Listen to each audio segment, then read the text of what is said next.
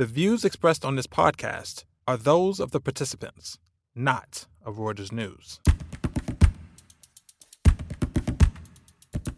Hello, I'm George Hay, Associate Editor of Reuters Breaking Views. Welcome to The Exchange. For this edition, we're very pleased to welcome one of the European Union's key players as it tries to transition to a greener future. Frans Timmermans has been a senior minister in the Dutch government and was a leading light in the Juncker Commission between 2014 and 2019. He's now Executive Vice President for the European Green Deal. Frans, welcome and thanks for joining us. It's my pleasure. Excellent. Well, we're at a key moment here whereby the EU has recently committed to tougher greenhouse gas emissions reductions by 2030. And I suppose what would be helpful is if we could start by you giving a sense of how things are going and the ways in which the areas you lead on need to be geared up to achieve those goals. Well, I think the good news for us was that both the European Parliament and the member states agreed to a climate law which would put into law that we need to be climate neutral by 2050 and we need to reduce our emissions as compared to 1990 with at least 55% by 2030.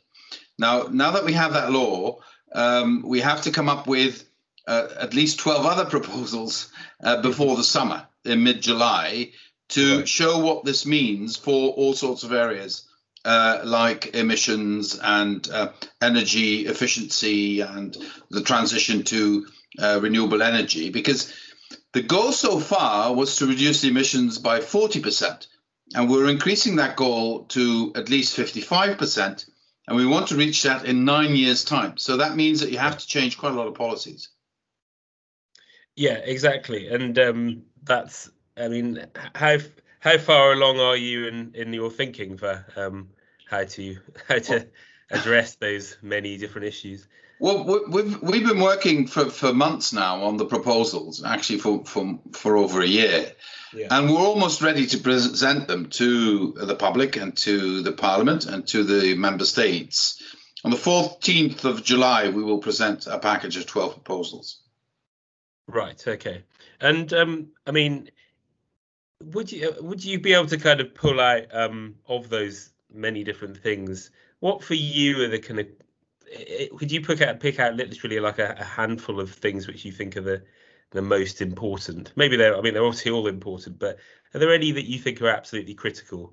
Yes, I think the first I need to mention is the emissions trading system, which has been very successful, which puts a price on carbon. And we need to expand that. We need to look at new areas, potentially new areas for an emissions trading system.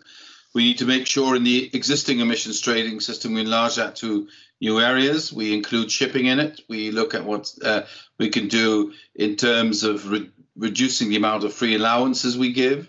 So emissions trading is going to be extremely important. And the more so, now we see that the market is really putting a lot of trust in that system. The price has gone up over 50 euros a ton now. Yeah. So I think that is a market instrument that's going to be extremely important for us to reach our goals. Then, of course, the emissions of cars has always been an instrument that helped us decarbonize. Because just for your background, there's three areas that are particularly challenging for us to reach our goals. One is is buildings, the other one is transport, and the third is agriculture. So we need to have particular attention on these sectors so that we help them decarbonize and help them reach our goals. Right. Okay. I mean, you mentioned the carbon price there, which is kind of soared really up above 50 in a fairly short period of time. And I just wondered, first of all, is that do you see that as a kind of blessing or a curse? Because clearly, in one important way, it's a blessing because the price of carbon needs to be innate in everything going forward. But is there such a thing as going up too fast? Well, I think that for some industries, this is a steep increase, and it will mean that they will have to keep a keen eye on their profitability because not everyone has taken that into account. Because a year ago we're at 14 euros or something like that. So. Exactly, yeah. that is a challenge for some industries, but on balance, I think it's still a blessing because it really, as you say, it puts a price on carbon and it puts a huge bonus on decarbonizing. Exactly. But I suppose there are various kind of studies that have been done saying, at the moment, even at its current relatively exalted level, it's not quite where it needs to be to kind of bring in and incentivize some of the real technological changes and technical advancements that would be needed to kind of hit net zero. And I'm thinking of things like hydrogen and carbon capture. So presumably, I mean, it's obviously it's presumably an undiluted good from that perspective that it's going up. Yes, and I mean, in some areas and in some countries, the price is even a lot higher. So it will have the propensity to go up. And I think that's in principle it's a good development because it does incentivize industries to decarbonize. The only thing where we need to be careful is in those areas that affect citizens and consumers directly, that we make sure this doesn't create energy poverty. So you need to have ways of compensating when putting a price on carbon has an effect, for instance, on what you pay to heat your house.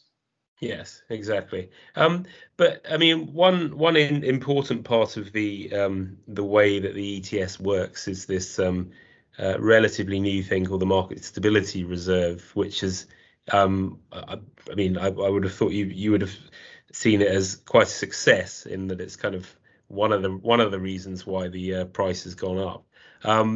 Do you see the Commission as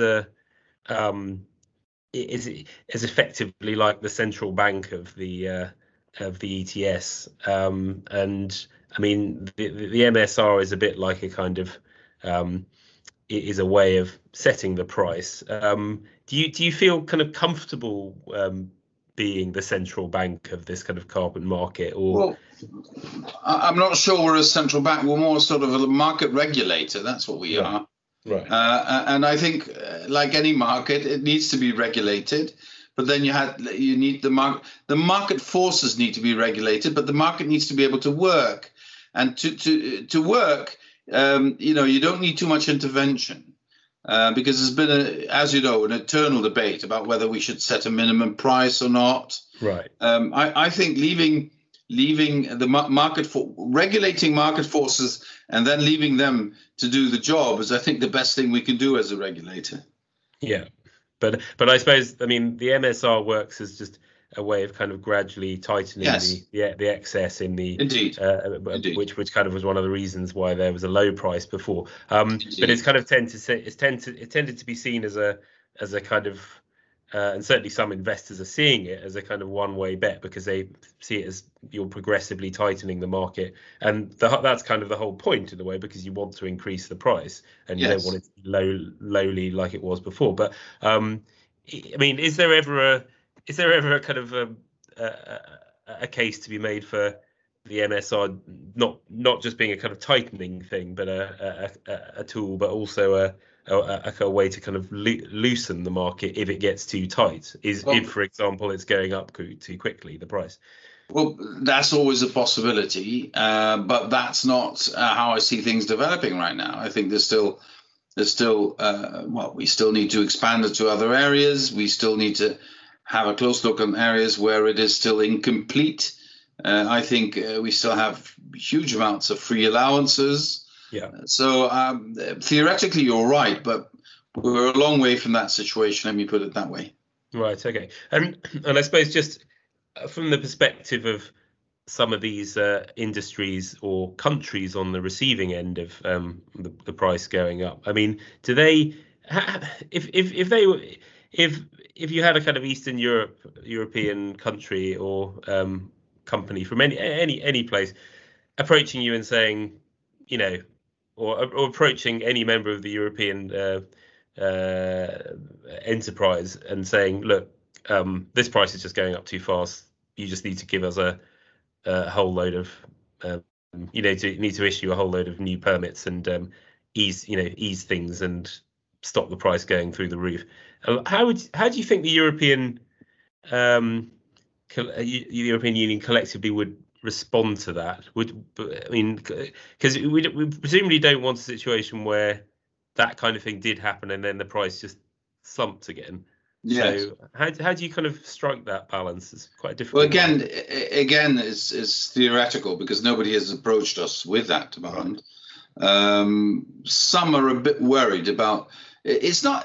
I mean, they knew the price was going to go up. They're only a bit surprised that it's going up this quickly. Right. And I think some of this is also because markets are anticipating the measures we will announce. Right.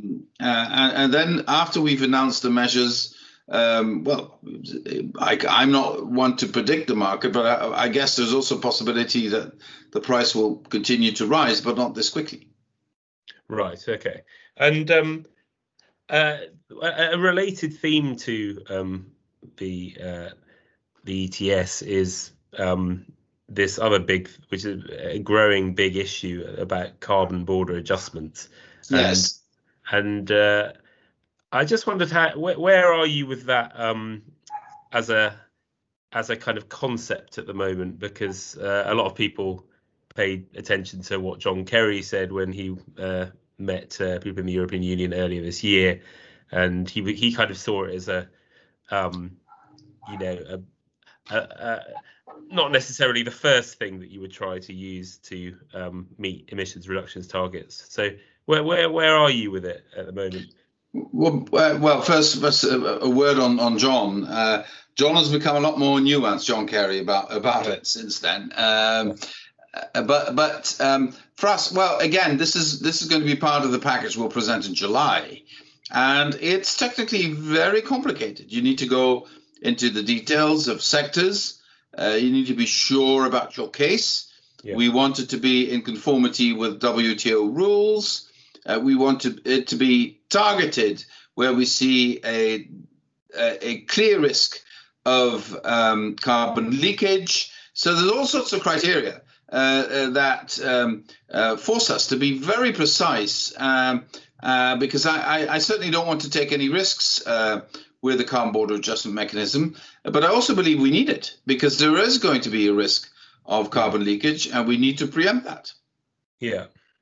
But I mean, is there an argument for kind of basically focusing it on a particular group of heavy emitting sectors and just sticking to that, or just using that as a kind of opening gambit in this debate, or do you see it as a kind of a potentially something with a potentially wider application?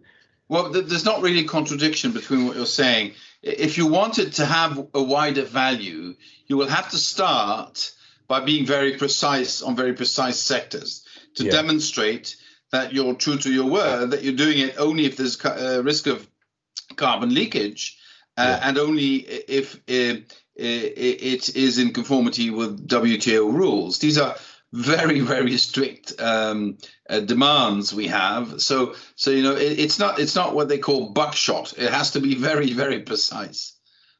Right. And but I mean, do you see it as something that could potentially be an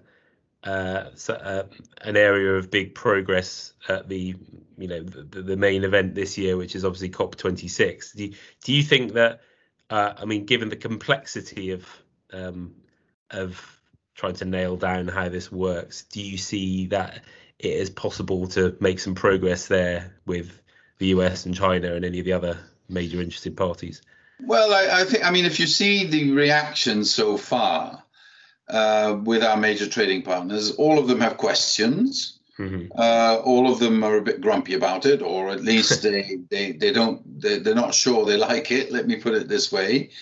But all of them are also, I think, studying how they could potentially avoid it, which I think is a good thing. Which is obviously the point. Yes, that's the whole point. The best CBAM is the one you don't need to use. Yeah. Yeah. And that's how I see it. I see it as saying to our international partners, we've all subscribed to the Paris Agreement. We all are under an obligation to decarbonize. if we all do it, there's no need for a CBAM. Yeah, yeah, and presumably, I mean that's one area that has really kind of made some progress since, I mean, even this time last year, even 6 months ago, because you are seeing, I mean, obviously you got the Biden administration, but China is moving on net zero targets. So there is some kind of optimism that the carbon border adjustment might not have to take up all the kind of strain here. Well, yeah, and you know, we've just concluded, which I wouldn't have thought possible a couple of months ago. We've just concluded a green alliance with Japan, right? And very intense negotiations, very precise, and both parties really wanted it, and I that's so encouraging that you can come together with a very powerful industrial nation that has some similarities with us, but also big differences. And at the end of the day, agree that we are in an alliance, that we need to decarbonize and reach net zero by the middle of the century. I find these developments really encouraging. Yeah, yeah. Well, we're on COP26, by the way. I mean, what is your, what is the kind of, again, focusing on maybe like a handful of things that you think are most important? Yeah. What do you think is the kind of art of the possible from COP26? What do you think if you come out of it on the 12th of November, and what would for you be like that was a good COP26 that made progress? What would that look like? Well, to put it in one criterion, do we still have a shot to stay within 1.5 degrees or substantially below 2 degrees? That is where we need to be. Right. And then, of course, we have a lot of things we need to fix before we could say that with any confidence in November, which means having a very close look at what's really happening in China. You know, there's a lot of attention also in the financing of coal-fired power generation that needs to come down substantially. Yeah. Internationally, it should be banned. I hope we can convince all our partners to stop international financing of coal-fired power generation. We need to look at when China is going to peak. Hopefully as close as possible to 2025, which would give us still an opportunity to get where we need to go. Yeah. And then we have to look at their investments as well under their 5-year plan. We have to have a thorough conversation with another major emitter and industrial powerhouse, which is India, which at this stage, of course, is complicated to no fault of theirs, but simply because of the situation they're in with this pandemic. And then we have a number of other players that we'll need to address in the industrialized world. And then, of course, we have our pledges to the developing world, right, where I believe the most important thing is that we are true to our word in terms of the finances we provide for their adaptation and mitigation efforts. The 100 billion that was promised, it still isn't there. We still fall short of that, and we need to make sure we don't, because otherwise, you know, what is the incentive for them to be part of a global agreement if they don't get the means to actually, you know, industrialize and at the same time avoid making the mistakes we've been making over the last 200 years? Well, that's it. I mean, it's basically like a massive version of the just transition, which you're in charge of in the European Union. But it kind of, it's a global issue, and I mean, it's just, I mean, of that money that is being kind of earmarked or talked about, how do you, I mean, in terms of the money that should go to the developing countries to help them decarbonize, I mean, how do you think that should be deployed? Is it a question of kind of subsidizing their own industries to in the same way that we do in Europe in order to kind of incentivize wind power and other things like that, or is there another way to do it, or how do you think about it? I think the public money, in principle, should be money spent on adaptation and mitigation. You know, right, building better infrastructure, dams, reforestation efforts, greening, irrigation, things like that. Sometimes in grids, etc. But I do believe that the better way to help them reach the energy levels they need, which is mainly electricity, is to help them get access to foreign investment. And to do that, you need to create the right conditions. in terms of governance in those countries, but also in terms of supporting foreign investment. That's something we can do, and in terms of technology transfers. And I think there's been a little bit we've been a bit too lax on technology transfers, because I think there's an incredible potential here to help countries in Africa and the Pacific just leapfrog over a number of developments. If you look at the price development of renewable energy and how quickly you have a return on investment, it's almost a no-brainer that it's interesting to invest almost anywhere where there's a lot of sun and solar power. If you build a nuclear power plant, how many decades do you need before you have a return on investment, or even a traditional power plant? If you build solar power generation, I think it's 6 or 7 or 8 years, something like that. So actually, could it be a kind of an opportunity for European companies as well to go and invest in and get those kind of returns and help those countries decarbonize? I mean, that would seem to be that would seem to be a common good. Yes, but also through technology transfers to help them develop their own industries. This is also about sharing technologies. I think there's a lot of future in that. Because many of the developing countries have excellent plans of their own in terms of what they want to do with their energy mix. They just don't have the access to capital and technology, and there we can be helpful. Right. I mean, this is not quite your direct responsibility, the Commission, but it is very important to the whole green debate. I just wondered what your kind of view is on the green taxonomy, because that's they're trying to kind of nail down exactly how it works and what does count as green and what doesn't. But there has been certainly a lot of debate in the first half of this year about whether gas should be, and so on and so forth. But it's very important for the investors that we talk to kind of tell them what is and isn't green. How do you think that whole debate should land? Are people being getting too over fastidious about what is green and what isn't green, or what? Well, I got to make a couple of comments about that. First of all, I never thought, a year ago, taxonomy would get this importance and dimension that it's gotten now. Because taxonomy is a tool that can be helpful, but at the end of the day, especially major investors, they know exactly what is green and what isn't green. They don't need us to tell them. Right. But it is still a helpful tool. I know. And then if you call something green, it has to be green, and that means not based on fossil fuel. Right. Having said that, of course, there are fossil fuel based technologies that are also essential in the transition. There is no way we can have a successful transition to climate neutrality without increasing in certain areas, as a transitional measure, the role of natural gas. Yeah. Moving from wood and coal to renewables in some areas, also in Europe, will need natural gas as a transitional energy carrier. That doesn't make natural gas green, but it makes natural gas essential for the transition. That's the nuance. Right.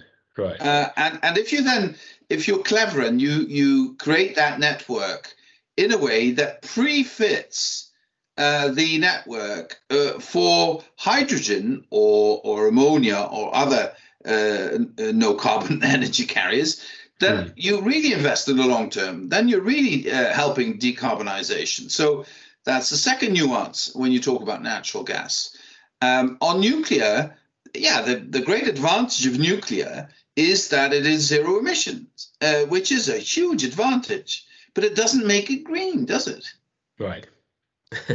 Well, I mean, those are all good points, but I suppose it's an issue like quite a lot of green issues where you seem to divide into, there's a kind of Western investor view of it, and then there's a kind of Eastern European view of it, because so much of those economies are coal, and so yeah, I mean, the question is just really whether the latter group of people kind of end up watering down the whole thing, and then it stops being useful, I suppose, is the issue.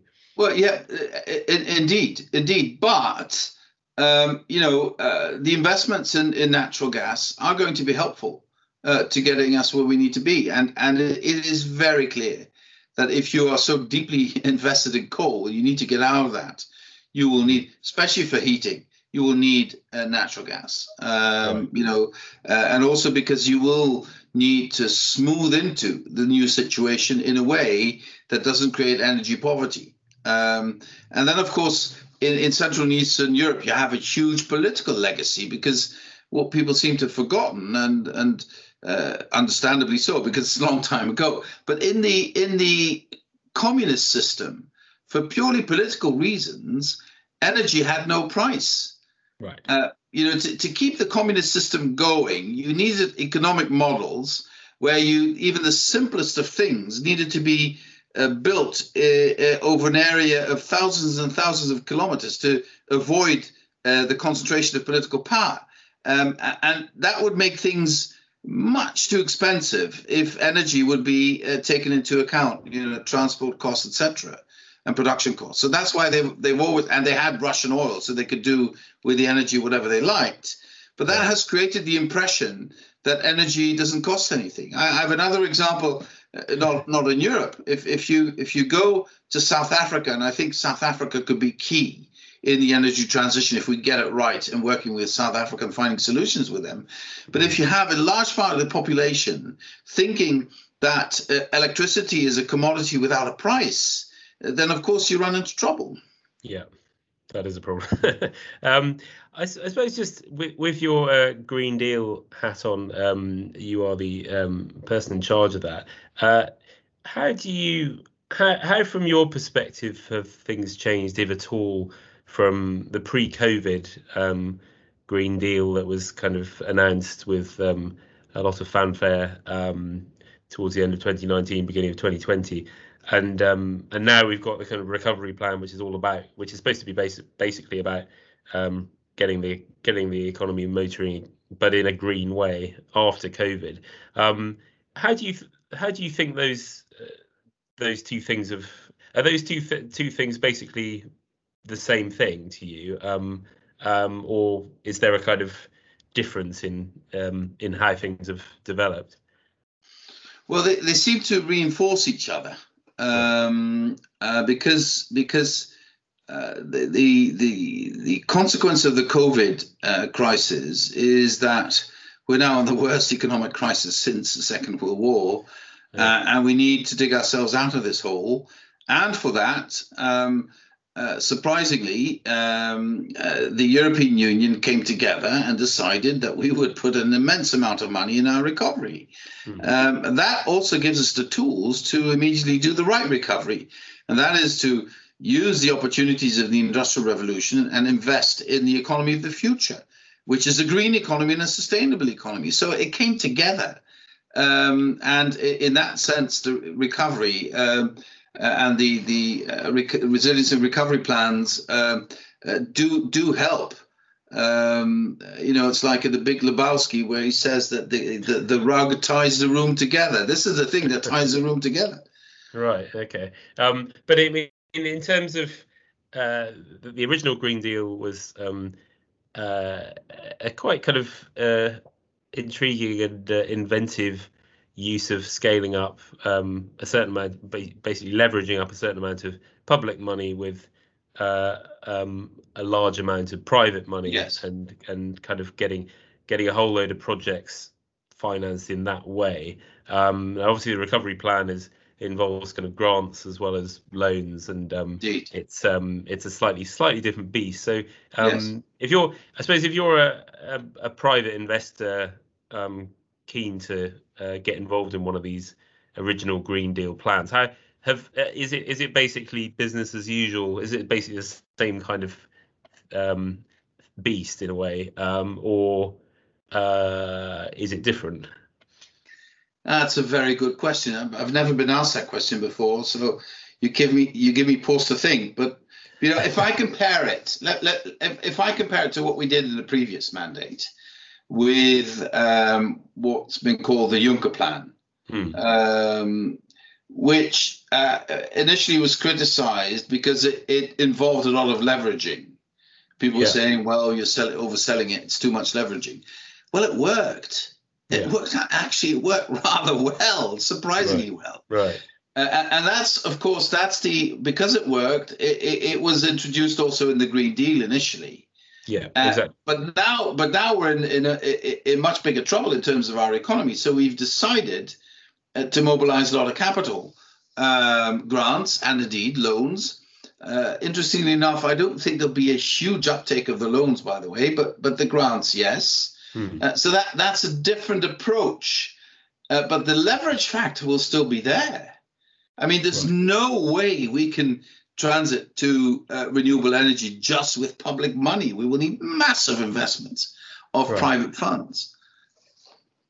Right. So there will be. The short answer is that there is still, it's still a kind of on the same scale of private sector involvement as you were originally assuming. It's just that it's being given a kind of extra shove because of the crisis, and because that means that you're using grants as well. And so in a way, I suppose there's just more public money, but that doesn't mean, from your perspective, that there's not going to be a need for the private money as well. Oh, absolutely. I think there's even more need for private money if we want it to be a success. Yeah. Incidentally, well, you mentioned that there won't necessarily be so much demand for loans. I mean, obviously, a grant is rather more appealing than a loan. But I mean, is there any particular reason why those loans might not be used so much? Well, I can only speculate. We'd have to talk to the member states. I think because the grants offer a good opportunity, and I think it's also because they have national means of. The grants have a true added value for member states. But in terms of the loans, if you look at the spreads today and where the markets are, a European loan or a national loan, there isn't that much difference for member states. I guess that's probably it. But I'm speculating more than starting from the figures. Fair enough. Just like lastly, one subject we've kind of slightly touched on already, but this whole issue of hydrogen and the role that new technologies can play. I mean, basically, there's in the hydrogen, amongst hydrogen watchers, there's a lot of focus on all sorts of different colours of hydrogen. Yes. And you can get and specifically from grey all the way to green. exactly. And there's in Europe there's a kind of potential interesting split whereby countries that have access to coastline, such as the UK and Norway, are quite interested in blue hydrogen and ways of kind of basically using gas to make hydrogen and then storing the carbon somewhere, and then probably under the sea. And then on the continent, there seems to be a more impetus. Correct me if I'm wrong. For green hydrogen, which is the real kind of carbon-free stuff, which is probably where everything's going to end up. But I just wondered, how do you approach that? I mean, clearly green hydrogen is the best, but it's not cost competitive at the moment. So I'm just interested in your kind of wider thoughts about the relative appeal of those two. Well, I think the demand for hydrogen will go up very, very quickly now, and we cannot keep up just with green hydrogen. And for hydrogen to succeed, we also need enough production to create the market. I mean, it works both ways. So we will need blue hydrogen to some extent for some period of time. But I'm actually rather confident that the price of green hydrogen will very quickly become competitive with blue hydrogen for the simple reason that the price of renewables is going down so quickly. Right. So it's becoming, and the carbon price is going up, I suppose. And the carbon price is going up, and decarbonizing, even with these very, very smart Norwegian, British, and Dutch technologies, it still comes with a price. And transporting this and storing it in old gas or oil fields also comes with a price. So although I think there are opportunities, I mean, we don't have the luxury to exclude anything. We need everything together, including blue hydrogen. But some on the sort of the more, let's call it more progressive side, arguing against blue hydrogen because they're afraid it will push green hydrogen out of the market.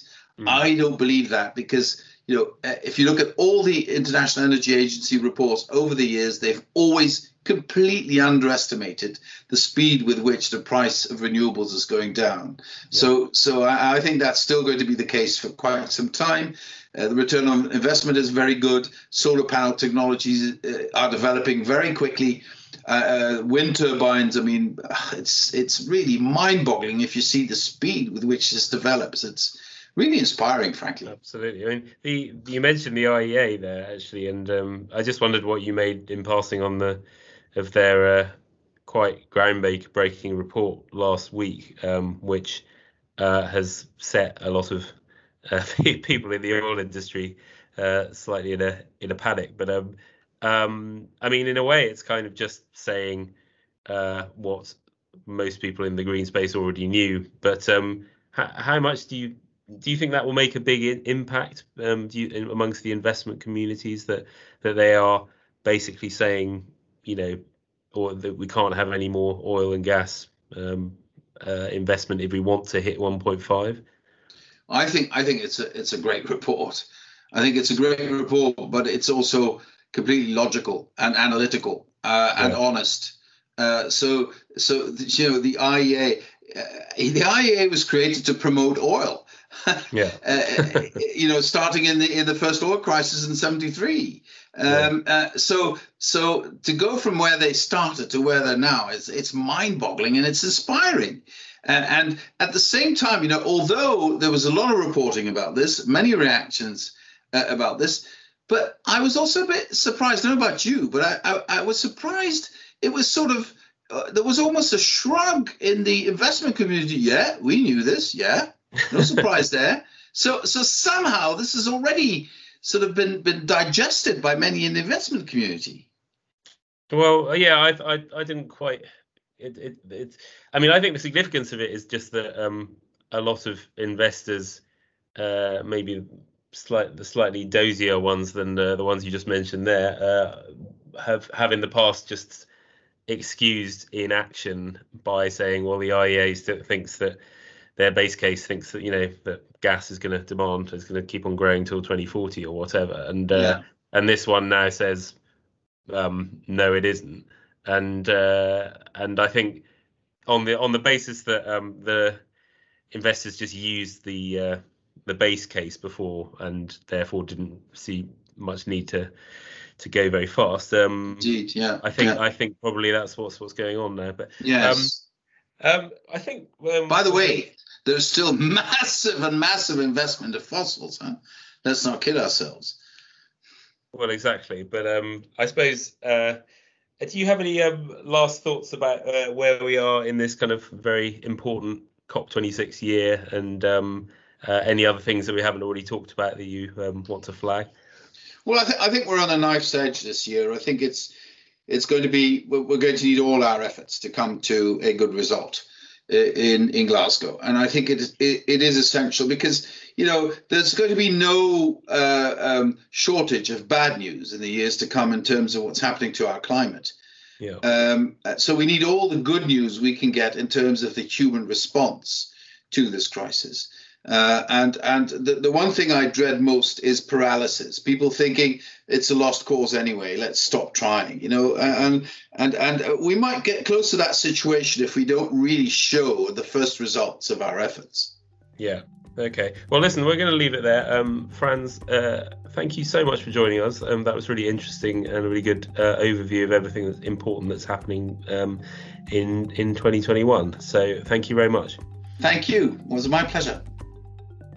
That's our show for this week. I would like to thank my guest Frans Timmermans and our producer Freddie Joyner in New York. And our final thanks go to you, our listeners, for tuning in.